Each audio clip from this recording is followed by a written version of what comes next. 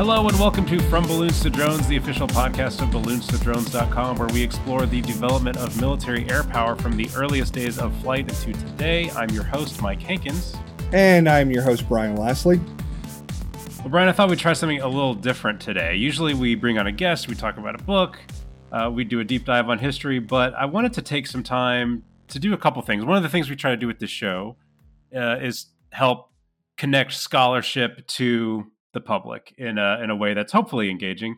And it strikes me that we haven't really talked about ourselves all that much and what we do and kind of what the historian's life is like. So I wanted to take today and play a little game with you. Are you up for that?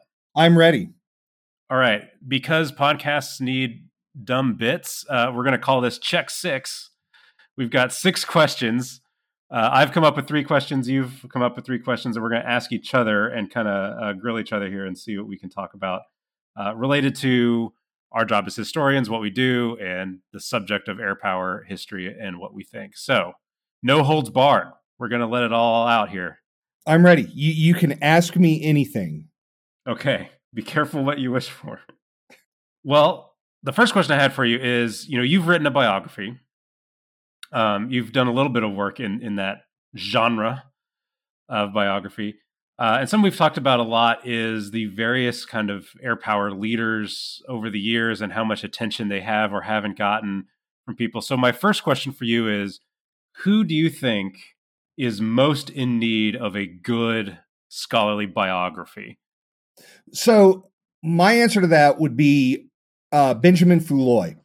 And for those who are not familiar with Benjamin Foulois, he was Billy Mitchell's kind of counterpart is probably the best way to look at it.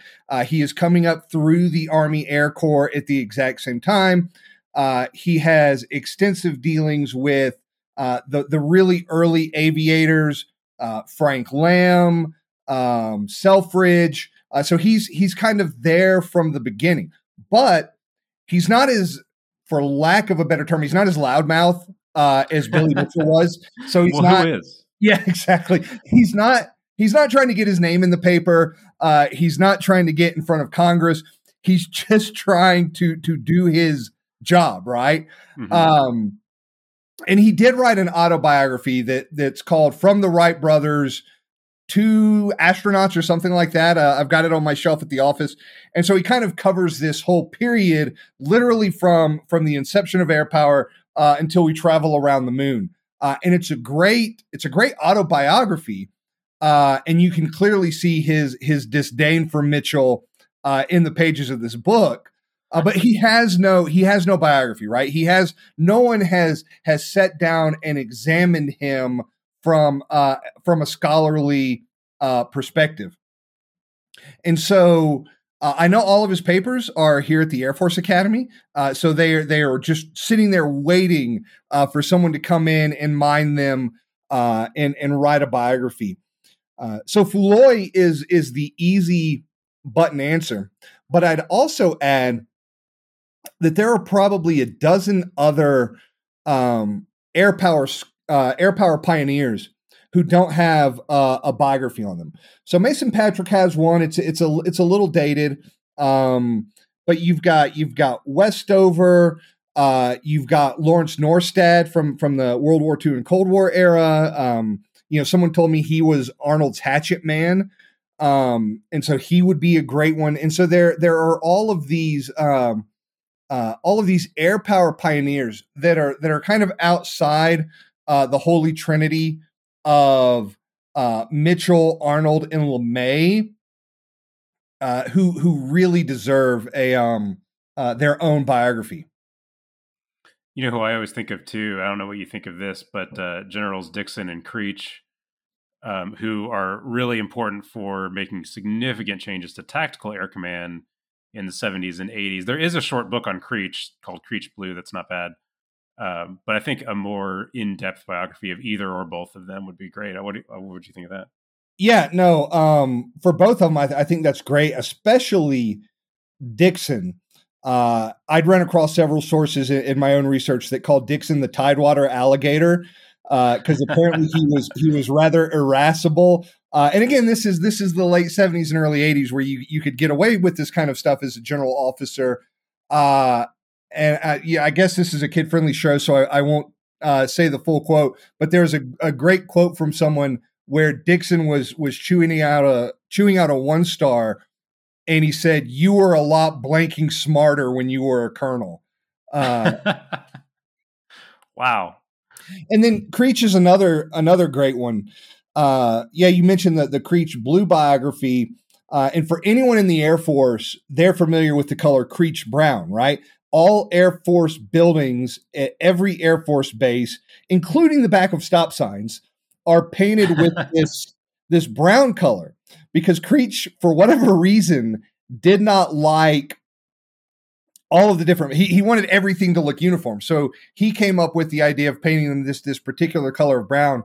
And Air Combat Command actually had the paint swatches of the original choices for Creech Brown. So I have seen the original Sherman funny. and Williams paint swatches for Creech Brown. But yeah, so you got anyone else on that list? That's my short list. For sure. I'd have to think about it to go any Okay, deeper. so then let me throw one back at you then. So here's my first question. So what were the most influential books for you coming up through your master's and your PhD works? What were, let's say the 2 or 3 seminal works that you kind of put on a higher pedestal than everything else? Well, this will be a little bit of a surprise when you think about books that really had a strong influence on me early on in my kind of scholarly studies. Um, a lot of people were surprised, I think, to find in my book about the F-15 and F-16, one of the quotes I put at the beginning was about ancient Rome and Greco-Roman warfare. And that's because I was very influenced by this book called Soldiers and Ghosts, A History of Battle in Classical Antiquity. It's by J.E. Linden. And when I first started grad school, I had this idea that I wanted to be like the historian of the Roman Republic and kind of warfare and like that Julius Caesar time period. I was really interested in that. And so I took a few classes on it. Obviously, ended up not staying in that lane, but this one particular book that we got assigned really stuck with me. And the reason is he kind of goes through a lot of famous battles in both for Greece and Rome in that ancient period and talks about how the idea of like older, more mythological warfare was like impacting how they were actually doing battles. And that there's this kind of memory aspect to how people were conceiving of tactics and strategy. And he makes a really convincing case. It sounds like kind of a wild idea, but read through the book. He makes a really strong case for how people of the time were thinking about ancient battle and how that influenced them. And I kept seeing that idea pop up again when I was reading later books on the F-16 and stuff about this, people kind of calling back to an earlier time. And so that book always stayed with me. And it's something I think about a lot. Like, in what ways does our idea of the past or our idealization of the past kind of influence us? I think that happens in military spheres, but also happens to all of us in our daily lives. I do that all the time. Like, I make decisions based on kind of idealized personal history as well. I think a lot of us do that. So I thought it was an interesting book for that reason that really got me thinking. And then, so that was a huge influence on me, probably one of the bigger ones. Jill Lepore has a book called The Name of War, I think is the title of it. It's about King Philip's War. Again, has nothing to do with airplanes, but the way that she talks in there also about, she's more talking about language and the way that people talk about warfare affects how they think about it and how they strategize and what warfare means to people culturally and how it can shape societies after the fact. That book also really stuck with me. Some people really like Jill Lepore, some people really don't. I understand that she's not for everyone, but that particular book really lasted for me. Has nothing to do with airplanes, but it was reading through Grant Hammond's book on Boyd that got me more thinking in that kind of air power direction. And Claude Felter, of course. Claude Felter's The Limits of Air Power is something I still reference really frequently. Yeah, it's really interesting that you mention Jill's Name of War book. It's upstairs on my shelf too, and it's actually with my kind of my Way of War series. So Weigley's The American Way of War, but then we've also got the Skulking Way of War, the First Way of War, the Name of War, and yeah, so all of those and how we think about conflict were influential to me as well. Yeah, for sure. Those are all great works. All right, I've got another question for you. I'm standing by. Thinking about your research and all the different books you've researched, you spend a lot of time in archives. You've got a great archive there where you're working at the Air Force Academy. So my question for you is, what do you think is the most interesting thing that you've found in an archive? Oh, that's so easy, and I can't. You didn't set this up. I don't think I've told you this story, have I? I don't think so. I have no idea what you're about to say. Okay, so we're going to go all the way back to grad school, and we're going to go back to one of my very first classes where they're actually teaching us how to do original source research. And so this was Dave Stone, Soviet and Russian historian, great historian.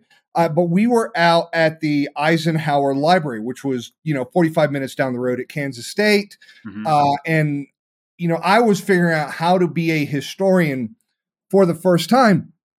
And as I'm going through Eisenhower's post-presidency correspondence when he's up in Pennsylvania, and I come across a letter from Walt Disney to Ike. Wow. And the letter says something along the lines of, I am enclosing a copy of your book, Crusade in Europe. Please sign this for me. And what really struck me was that Walt said, I want my daughters to know that I knew people, or I knew famous people, or that essentially I was connected, like people would know who I am, right? And it was actually written in a very humble way, but I thought it was amazing that here's Walt, who's already known globally, right? I mean, he's been known worldwide since the late 20s, but writing to Eisenhower, essentially asking for his autograph. And I will also state that is the one and only time that I ever gave serious consideration to putting something in my bag and walking out with it. Now, I have to also note to our listeners who may not be familiar with this. This was in the early 2000s, right? So this is in the age of stuff has already walked out of the National Archives, and they're already a little on edge about this. And so typically when you research or would research in a presidential library, they're watching you. You're set at a table, and there's someone kind of across from you in the room with you, so that they've always got eyes on you, right? And they will even go so far as to go through your bag at the end of the day to see that what you're taking out of there is only copies or something like that. So so I joke that was the only time I gave serious consideration to it. And it was the only day I ever researched where they actually didn't check my bag. I could have done it. If anyone from the Eisenhower Library listens to this, they're never going to let me back in there again.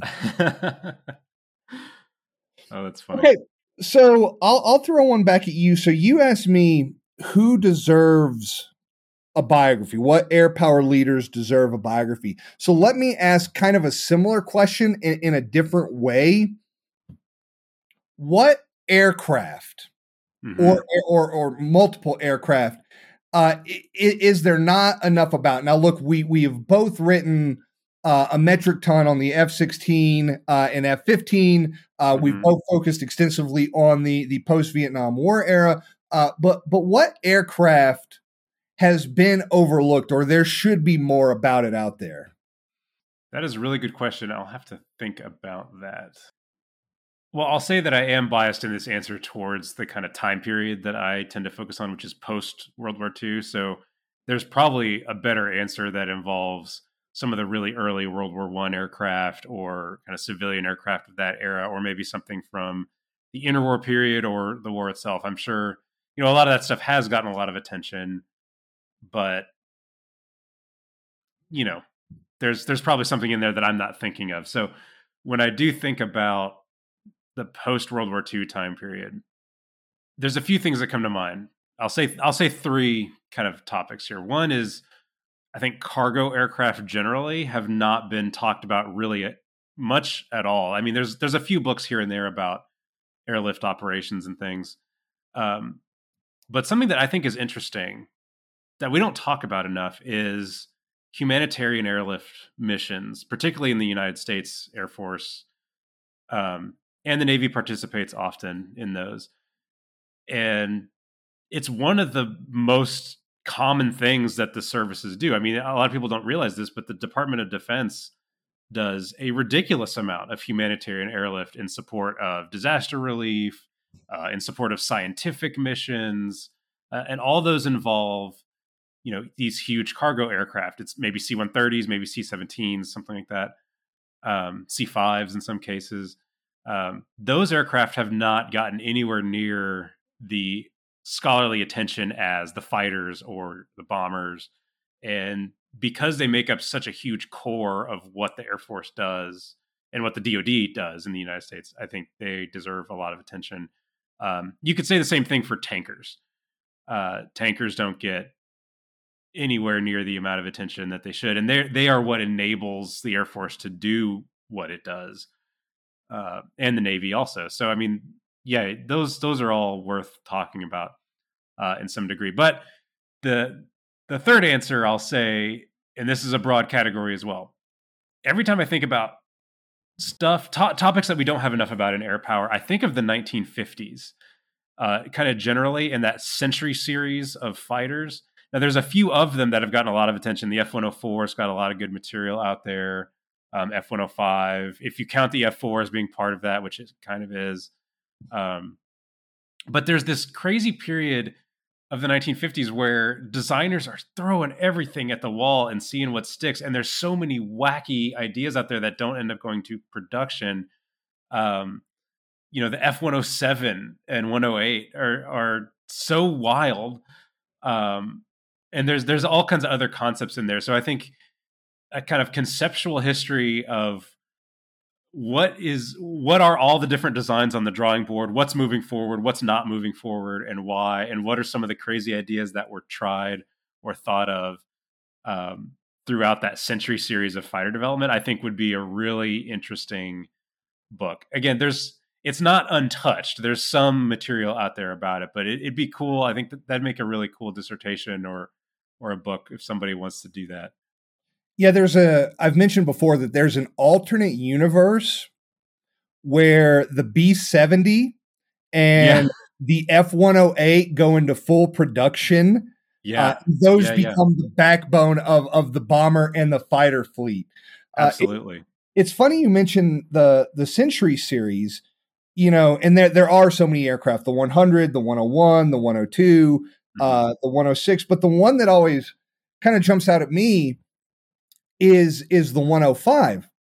Yeah. And there are some Vietnam era guys. There's some books, some memoirs about flying the Thud in Vietnam, and there's some very famous guys that flew the F-105 during the Vietnam conflict.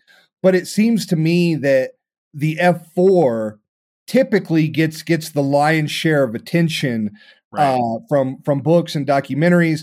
And I think it's the same thing in World War II. For whatever reason, the B-17 has latched onto the cultural memory of strategic bombardment, and the poor B-24 always gets left behind. And I don't know. Yeah. I don't know if it's the way the aircraft look. I don't know if it's something else. But I'd written down here F-105 versus F-4 and B-24 versus B-17 for what that's worth.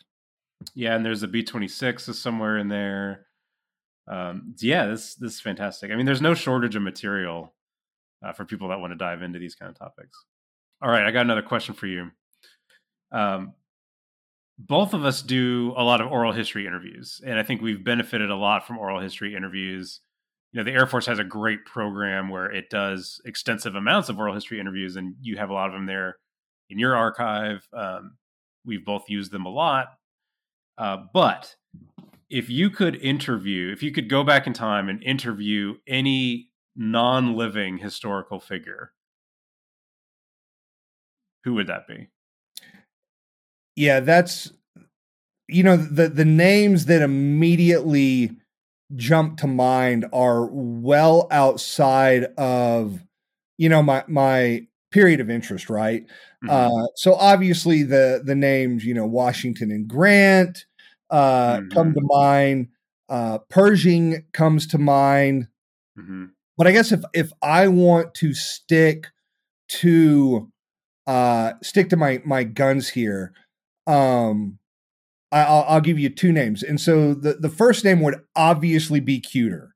Having Lawrence gone Cuter. through, Lawrence Cuter, having gone through his files extensively, and I think I had a pretty good measure of the person in the biography, but I would really be interested in him telling me, you got this wrong, you interpreted this wrong, you never mentioned this, which is what I was really thinking about at the time.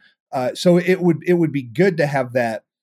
The other person I think would probably be Carl Spatz or Spatz. Oh, yeah. Depending on how you want to pronounce it. And I think that's because I would really like the interpretation on what he thought about strategic bombardment in World War II, what he thought was working, what wasn't working, but also as, the first chief of staff of the Air Force. So I think being the ability to go back and interview Spatz, and there are oral histories from him that I've gone through, but to go back and be able to interview him and ask him questions about what was going on in World War II and the establishment of the United States Air Force. I mean, down to where did you agree with Hap Arnold and where did you not agree with Hap Arnold? Both for the Second World War and the post-war period. So yeah, I've got to go with Cuter and Spatz. What about yourself? It's a hard question, and because there are so many good oral histories out there for some of the figures that we're interested in, we can rely on that. So the people that come to mind most for me are more on the contractor side. I'm very interested in aircraft design, technology development, that kind of stuff, even more so than the operational piece most of the time. So I would love to talk to somebody like Kelly Johnson or Ben Rich or somebody like that who was, running the Skunk Works, running Lockheed during some of their most innovative times, designing, Kelly Johnson's working on design for, all kinds of aircraft from the P-38 Lightning up to the SR-71 Blackbird. It's like that's a huge range of design considerations, and all the stuff that was on the drawing board that they didn't get into production. It'd be fascinating to hear what he thinks. I mean, there's material out there. He has a memoir. Both of them actually have memoirs. But I'd love to be able to kind of sit down and press them on a few points, particularly, there's a few things they say in their memoirs. I'd be like, oh, I'd really like to have some follow-up questions for you about this. So that's my answer. I want an alibi. I want to redo. I think Alexander Seversky would be another one, and to go back and discuss the Seversky Arnold rivalry.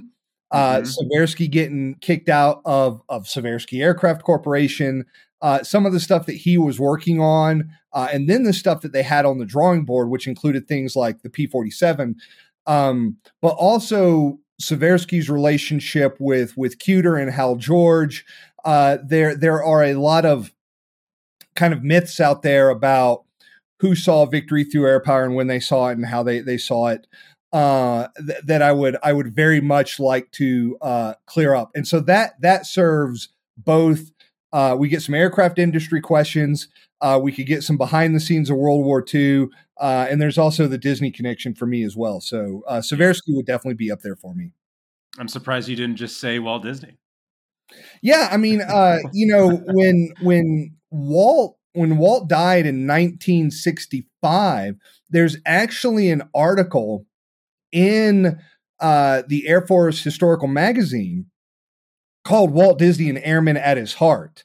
And it went through all the ways that Walt had moved forward the idea of air power through the movie Victory Through Air Power, but then also space power in his work in the 1950s on Man in Space and Man on the Moon.